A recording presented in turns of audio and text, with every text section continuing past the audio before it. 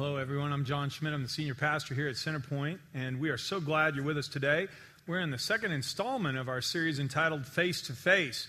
If you've never spent a lot of time, or you've never been able to spend a lot of time in John's Gospel, there's Matthew, Mark, Luke, and John, accounts of the life and times of Jesus and his ministry and his teachings.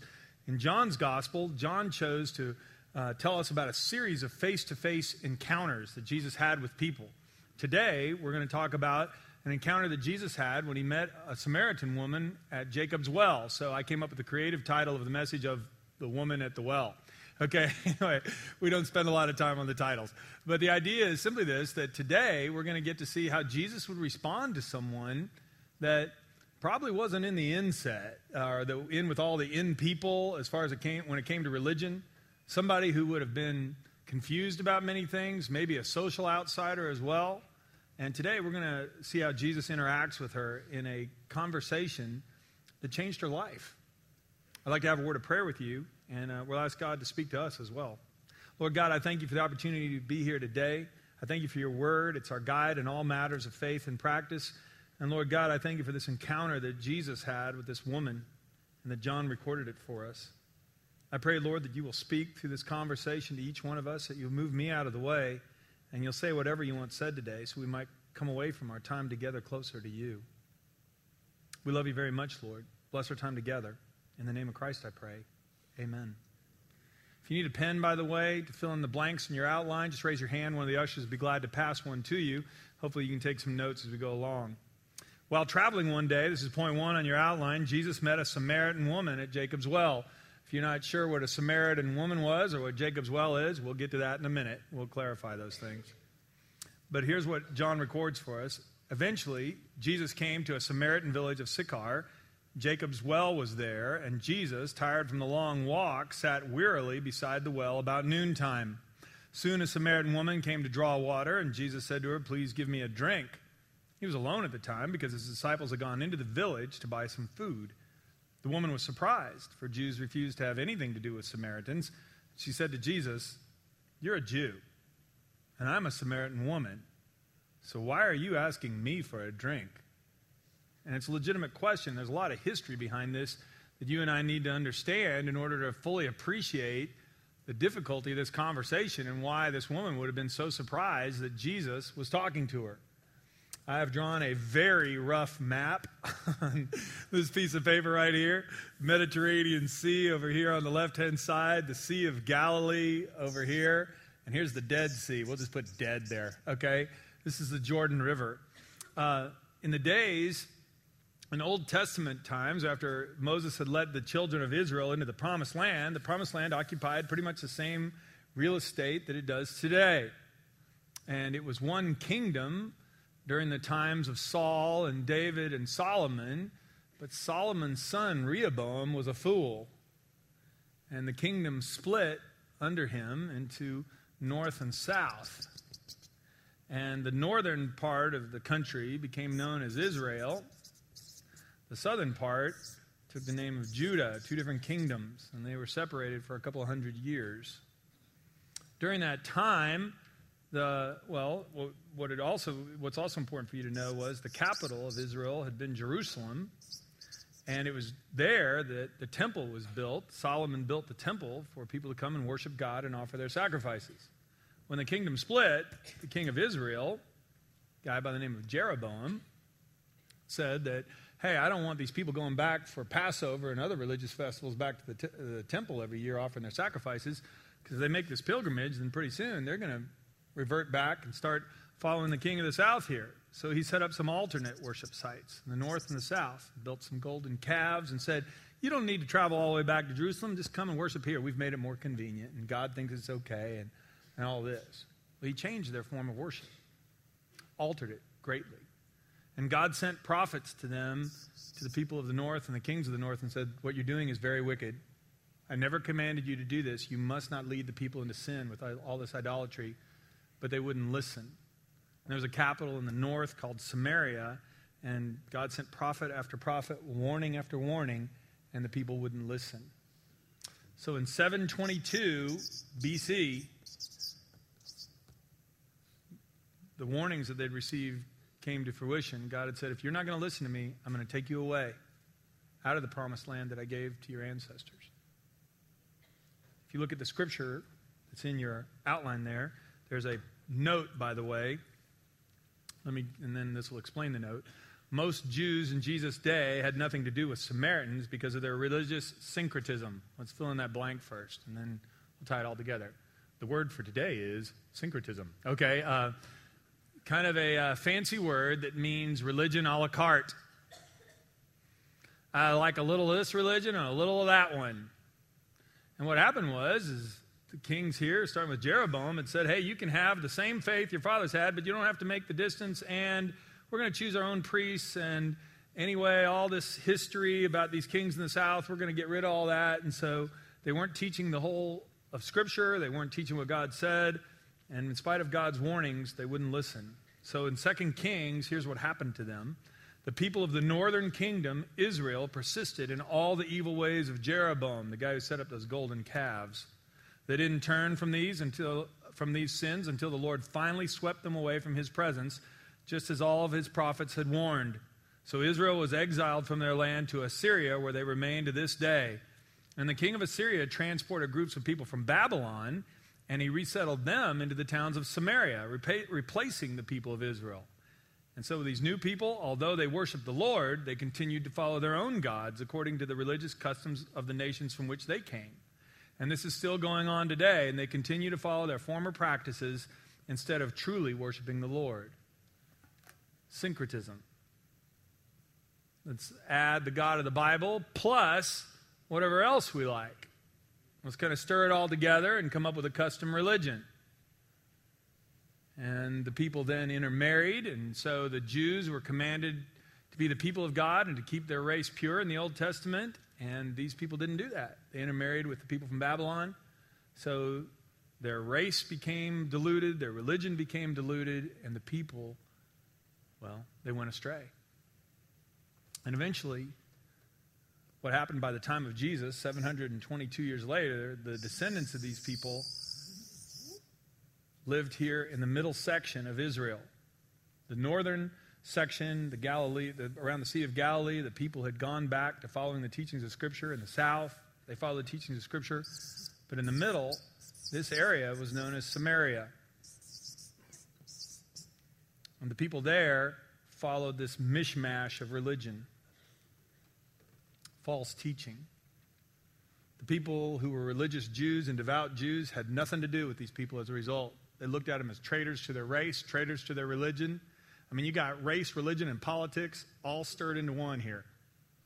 And so if you were a devout Jew and you were making a trip from Jerusalem up to Nazareth up here close to Galilee, you wouldn't even set foot into this territory. You'd take a trip around the edge of the country and go back in, even if it added days and lots of expense to your travels. But since Jesus came to save the whole world, he went right through, and when he's meeting the woman, he's meeting her here at Jacob's Well, right in the middle of Samaria. Because Jesus wasn't worried about that. Now, before we leave this, in the last sentence there, when we talked in 2 Kings 17, of that reference, it says, and this is still going on today. I want to tell you, my friends, syncretism is alive and well in our culture, too. We can take passages of the Bible, and we love to hear about heaven. And we love to hear that God is a God of love. But we don't love to hear that there is such a thing as sin and that we need forgiveness. And don't even bring in that part about adultery or other things, or that drunkenness or other things might be bad. And I'll pick and choose whatever parts I like. So I'll take parts of the Bible, and I'll take parts of my horoscope, and I'll put a little Dr. Phil in there, and then I got a pretty good sandwich. And this is where we are. And so people are making up all kinds of things, and it leads them to great pain and great trouble. And that's why we always want to make sure we're teaching what God's Word says. Well, Jesus came as the living Word of God, and he wanted to teach what God's Word says. And so he walked right through the middle of Samaria. And although this woman would have viewed this as a chance encounter at the well one day, it was no chance encounter from Jesus' point of view at all. And that brings us to point 2. The woman is skeptical of this rabbi, this Jewish teacher who would be asking her for a drink, because Jews didn't talk to Samaritans. You also need to know in those days there was no such thing as equal rights. Jews didn't talk to women in their own culture in public in the middle of the day. You certainly would never talk to a woman from Samaria in broad daylight. Ugh. And so she was stunned, and Jesus wasn't at all. So she just asked him, well, why are you asking me for a drink? And Jesus replied, listen to this wonderful answer. Well, he's offering her living water. Let's get that straight. Verse 2, let's fill in the blank. He's going to offer her living water. He's at a well with physical water, but he's going to offer her something much better. He's going to offer her living water. Jesus replied to the Samaritan woman, if you only knew the gift that God has for you and who you are speaking to, the Son of God, you'd ask me and I'd give you living water. But sir, you don't have a rope or a bucket, she said, and this well is very deep, more than 100 feet deep actually. Where would you get this living water? And besides, do you think you're greater than our ancestor Jacob who gave us this well? How can you offer better water than he and his sons and his animals enjoyed?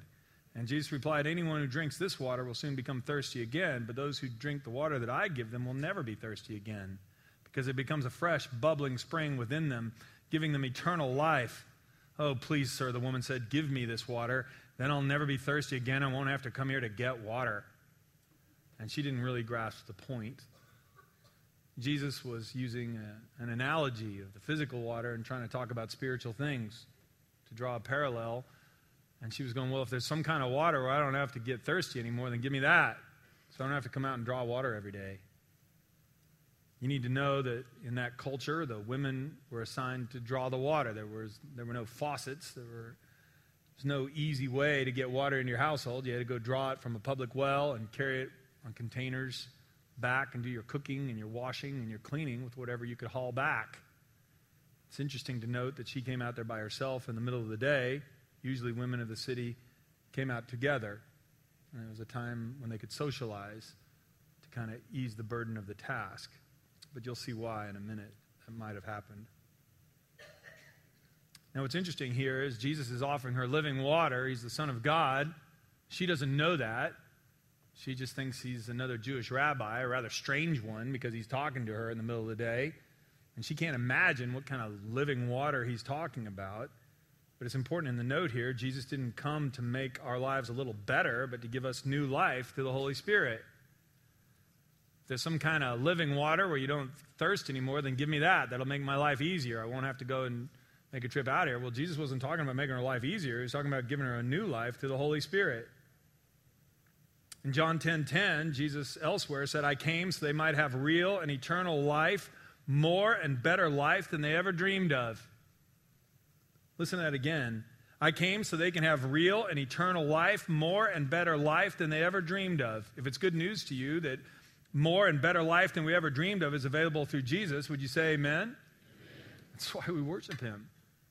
You can have a better life than you ever dreamed of. And although the woman wasn't grasping fully what he's saying, she actually mimicked a point that I hear all the time.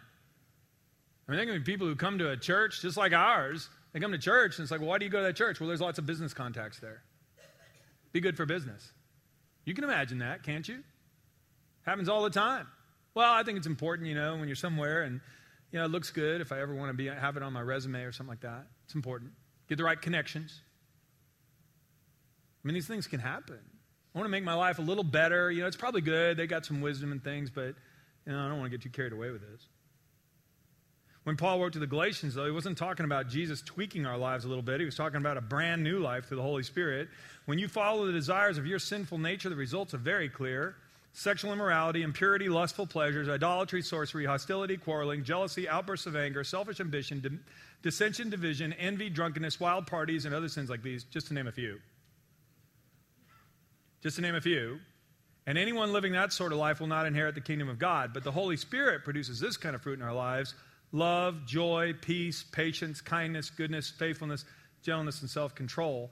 And what Jesus offers is he offers us, if we are thirsty for this, he offers us a chance to have a brand new life. So he's sitting at the well and he's physically thirsty. He says, would you give me a drink? She can't figure out why he's even talking to her. And he says, woman, if you knew who I was, you wouldn't be asking me why I'm asking you for a drink. You'd be asking me to give you a drink of living water. A brand new life. A brand new life. As a life application for you and me out of all this, Jesus offers living water to all who are thirsty for a new life. To all who are thirsty. Jesus didn't come to make our lives a little easier. He came to make our lives brand new. Here's Jesus a few chapters later in John. Jesus stood and shouted to the crowds, "Anyone who is thirsty may come to me. Anyone who believes in me may come and drink. For the Scriptures declare rivers of living water will flow from his heart." And when Jesus said living water, he was speaking of the Spirit who would be given to everyone who believes in him. And so the question is still for us this morning, even as we're looking at this interview of this woman with Jesus, or this conversation, the question applies, are you thirsty for a new life? Not just enough religion to make your life a little more palatable, a little easier, but a brand new life. A few years ago, I remember a woman came to see me, and she came in and she said, "I need to talk to you about my husband." And I said, "Well, why?" And she said, "Well, he's just a jerk to me. He has a really foul mouth and a terrible temper, and he mistreats me in front of the kids, and I'm just not taking it anymore. I can't stand it, and I need you to talk to him." I said, "Well, okay, well, I'll set up an appointment." She said, "Well, you don't need to do that. He's in the car." And I went, "He's in the car?" And she said, "Oh, yeah, he's right outside. I made him come with me because I said he needed to talk to you today." I went, "Okay. This is awkward." Okay, and I would tell you, my job is never boring. Okay, it's difficult and strange. It gets me all sorts of strange situations, but it's never boring. So I walk into the car, and sure enough, the guy rolls the window down, and I go, "Hey, your wife has been telling me that you guys have some issues. I'd love to talk with you. Can we set up some time to grab breakfast together and we can talk?" And he said, "Sure, he'd be willing to do that." Okay. So we did. And we sat down and talked, and he confirmed what his wife said, that yes, he had a horrible temper and a foul mouth, and he did indeed mistreat her in front of the kids. And then I asked him why. And we sat for a long time at that restaurant, and he told me about the pain in his life and the family he'd grown up in, and how he was still angry at his parents for some things, and angry at God, and oh my, he had a lot of bitterness that was in there. And we talked, and I said, "We're going to need to meet again, but we're going to meet in my office, and you're going to spend some time with me, and we're going to give you some hope through Christ." Because he didn't know who the Lord was, didn't know how to pray, didn't read his Bible, didn't have a relationship with Jesus. And I introduced him to Christ in my office, and he got down on his knees, and he prayed and asked Jesus to come into his heart, and that man changed. And there was living water inside of him, and he became a radically new person. His temper changed. His tongue changed. He changed. Everybody noticed it. I remember I got him a Bible reading plan, read through the New Testament in 6 months. He finished it in a week. "What do you got for me now?" Couldn't keep him away from church. Signed up for mission trips. Volunteered for stuff. Started tithing, all these things. And 6 months later, his wife came to see me, and I was thrilled. I'm certain she would be thrilled and was going to come and tell me how great God was. But her conversation went a different direction. It was very interesting. Because she came in and said, "My husband has experienced all this life change and all these things, and he doesn't yell at me anymore and doesn't treat me bad in front of the kids. He's really working on a lot of things and all that." And she said, "But I will tell you something else." She said, "Now we're giving away, we're tithing to the church, and we're going on mission trips, and doesn't want to go out dancing anymore, and I'm not going to be able to get that new car and that new house I want and stuff, and I want you to tell him that he doesn't need to do all that, and tell him to tone it down. I wanted you to adjust him a little. I didn't want a whole new man. And you need to tell him all this stuff." And I said, "Ma'am, let me make something very clear to you. I didn't change him. Jesus did. And Jesus didn't come into his life to make him a little bit better and to make him yell at you a little less and make his language a little less colorful. Jesus came to make him a new man, and Jesus has done that. And we will never say we're sorry for that." And here's the question for you and me.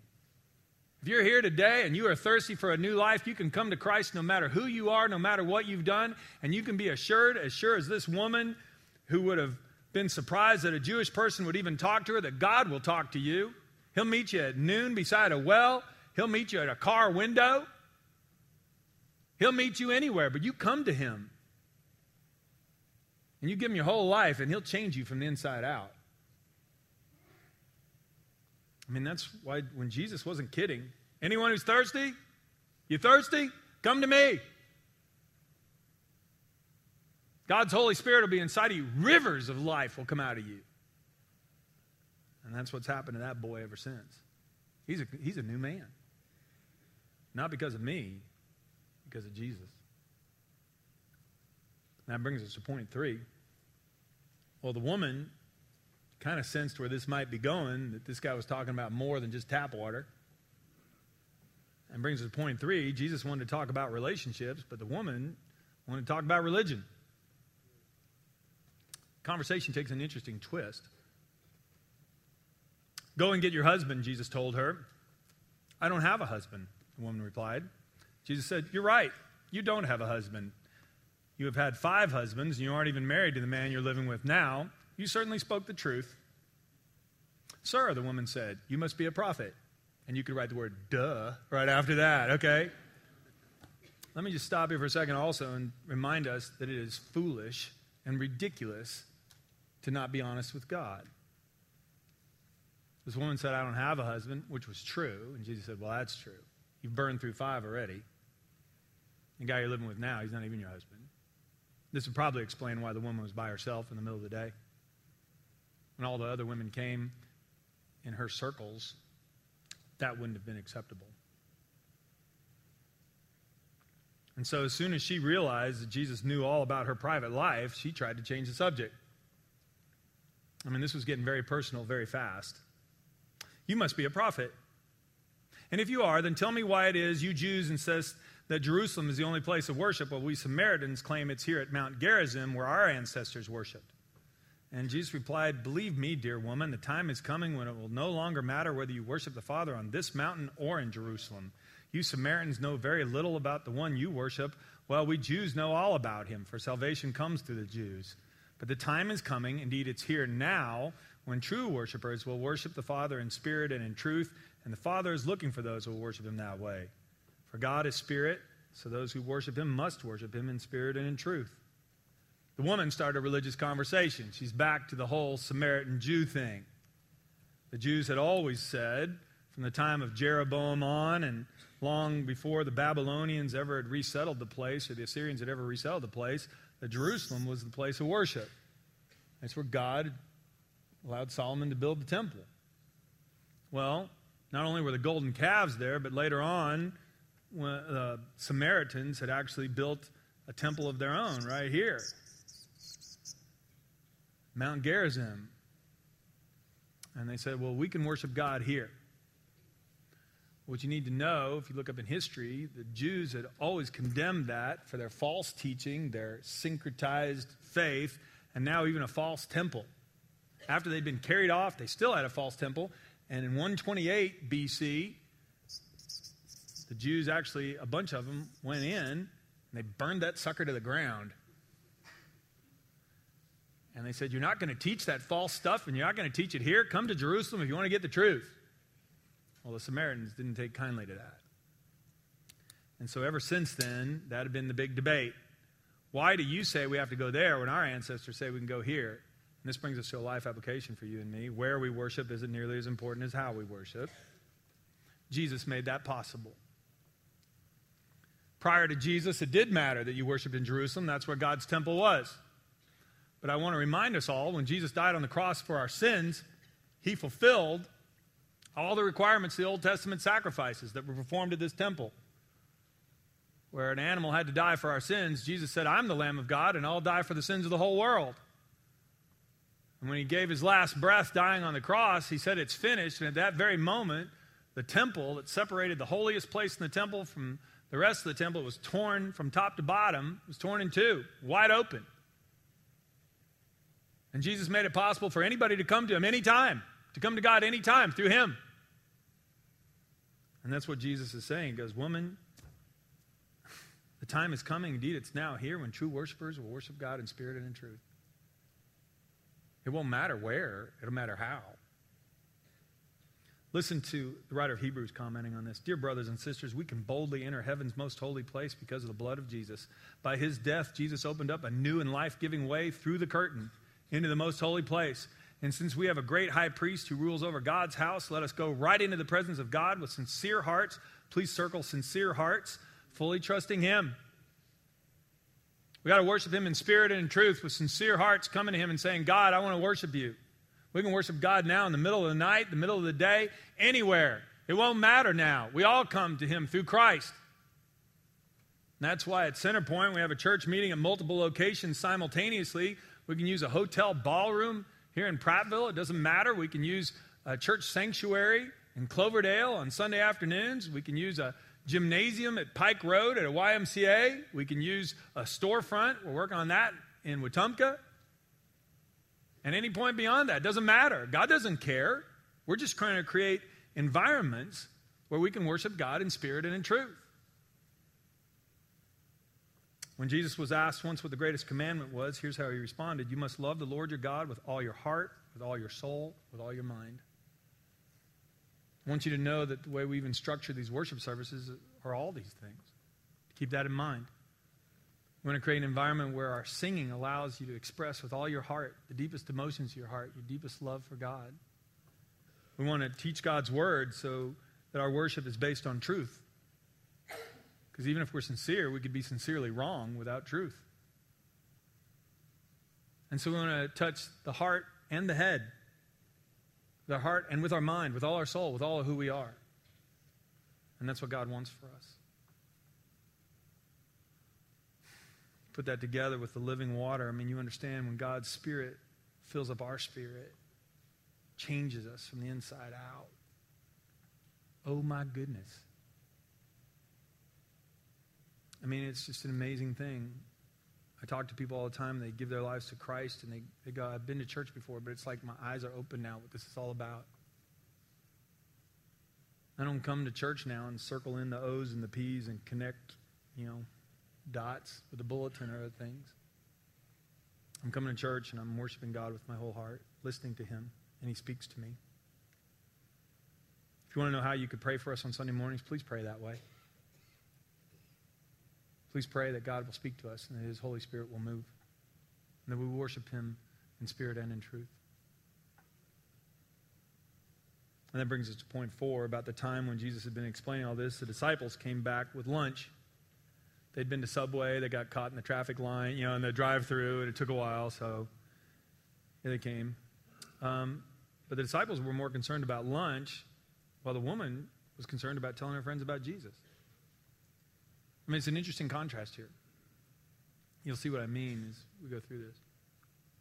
The woman said, well, I know the Messiah is coming, the one who's called the Christ. When he comes, he'll explain everything to us. Jesus has been talking about living water, worshiping in spirit and truth. It doesn't matter where, it matters how, and all these things. And she goes, okay, well, when the Messiah comes, he'll straighten all this out. And listen to what Jesus said. I am the Messiah.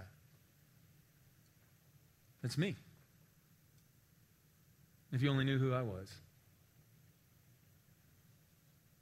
Well, just then the disciples came back. They were shocked to find him talking to a woman, but none of them had the nerve to ask, what do you want with her? Why are you talking to her? I mean, that's what they would have been talking about. Come back, it's like, why is Jesus talking to a Samaritan woman? Well, the woman left her water jar beside the well and ran back to the village, telling everyone, come and see a man who's told me everything I ever did. Could he possibly be the Messiah? And so the people came streaming from the village to see him. Meanwhile, the disciples were urging Jesus, Rabbi, eat something. But Jesus replied, I have a kind of food you know nothing about. Did someone bring him food while we were gone? We sat in that drive-thru line forever, okay? The disciples asked each other. And then Jesus explained, look, my nourishment comes from doing the will of God who sent me and from finishing his work. You know the saying, 4 months from now, 4 months between planting and harvest? But I say, wake up and look around. The field's already ripe for harvest. And there were people streaming out of the city with this woman leading them. Come, he's right over there. Come on, he's over there. And the life application I'd like to make from this point is this. We must never forget that Jesus came to seek and save lost people. And when Jesus is talking about the nourishment, it was doing the will of his heavenly Father was why he was here. It was more important than lunch. And now there were people coming out to him who needed to hear about him. This woman needed to hear about him. The disciples weren't worried about the woman needed to hear about him. They just couldn't imagine why Jesus was ever even talking to her. The disciples had gone into the village to get some sandwiches or get some lunch. It had never occurred to them to bring people out to let them meet Jesus, even though they knew he was the Son of God. When they went in to get the sandwiches, and then they left Jesus sitting at the well. And never apparently invited anybody to come back. The woman, meanwhile, went out to get water. She's so excited about Jesus, she forgets her bucket and her rope, leaves it there, and went to go get people. I want to talk to people here who've been going to church for 20 years. Let me tell you what can happen. The bad news is we can sing songs. I mean, the good news is Christ died for us and he saved us, and we can look forward to going to heaven together, and we can pray together. The bad news is we can get used to that good news and kind of get callous to it and forget how good it really is.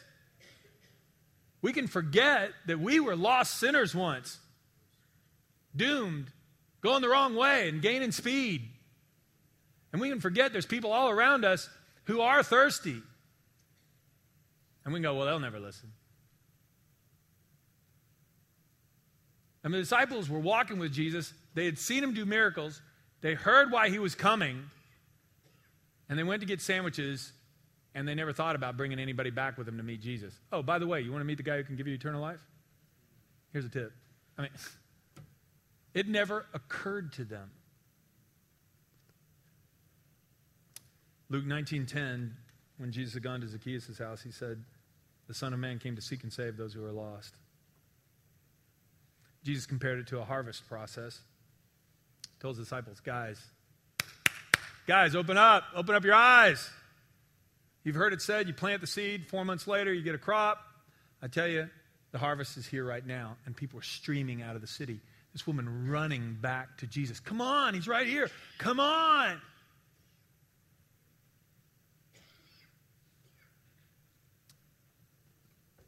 There's another life application for you and me. God's fields are ripe with harvest, and we're on the harvest crew. In case you haven't thought about it lately, we are the harvest crew.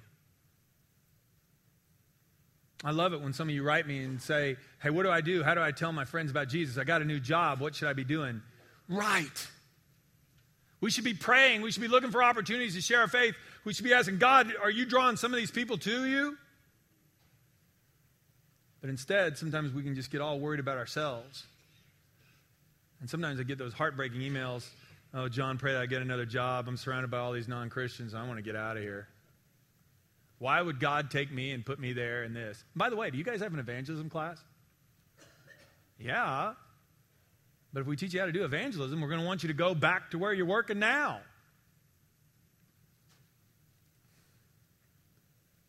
The harvest is great, but the workers are few. Jesus also said this to his disciples, so pray to the Lord who's in charge of the harvest. Ask him to send more workers into his fields. That's y'all. That's me. That's us. And I don't know why I did this, but I left off John 4:36. Just write it in. You're going to have to go home and read this. But here's what John 4:36 says. I stopped at 4:35, and I have no idea why. The harvesters are paid good wages, and the fruit they harvest is people brought to eternal life. What joy awaits the planter and the harvester alike. You want joy in your life? Lead a brother or sister to Christ. You want to experience joy in your life? Pray kneeling next to your bed with your son or your daughter when they ask Jesus into your heart. You want joy in your life? That'll bring joy in your life. That's why we're still here.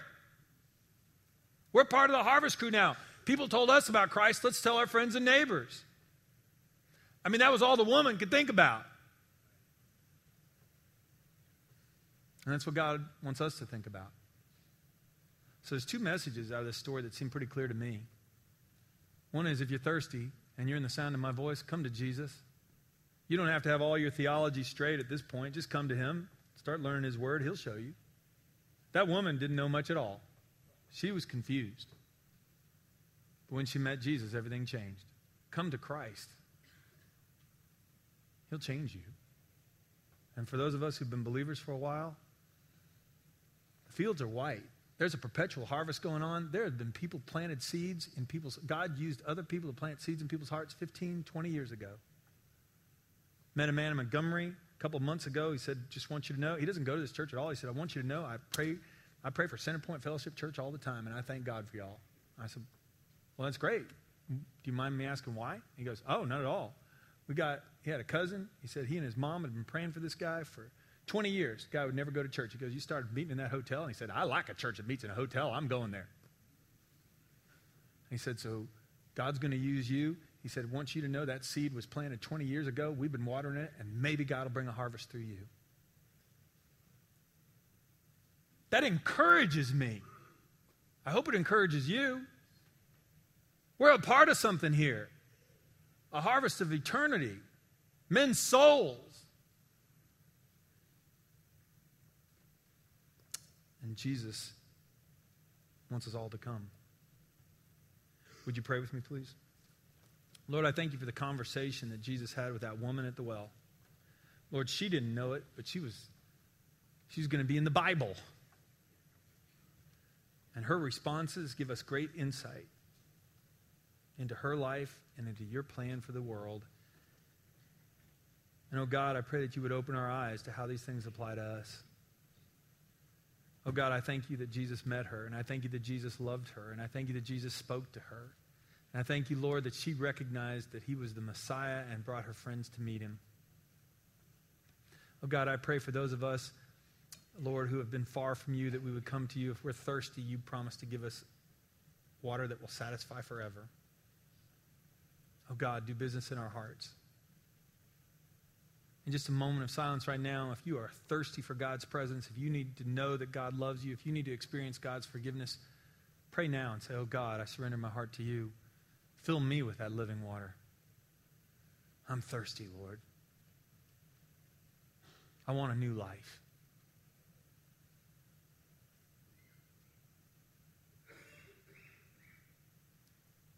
And now for those of us who've been Christians for years, maybe decades, would you pray that God would renew our passion and renew the excitement that we first had when we first came to Christ? That he'd put the sizzle back in our relationship, that we'd get excited about telling people about Jesus again? Oh God, forgive us when we limit your power. Oh God, forgive us when we judge people.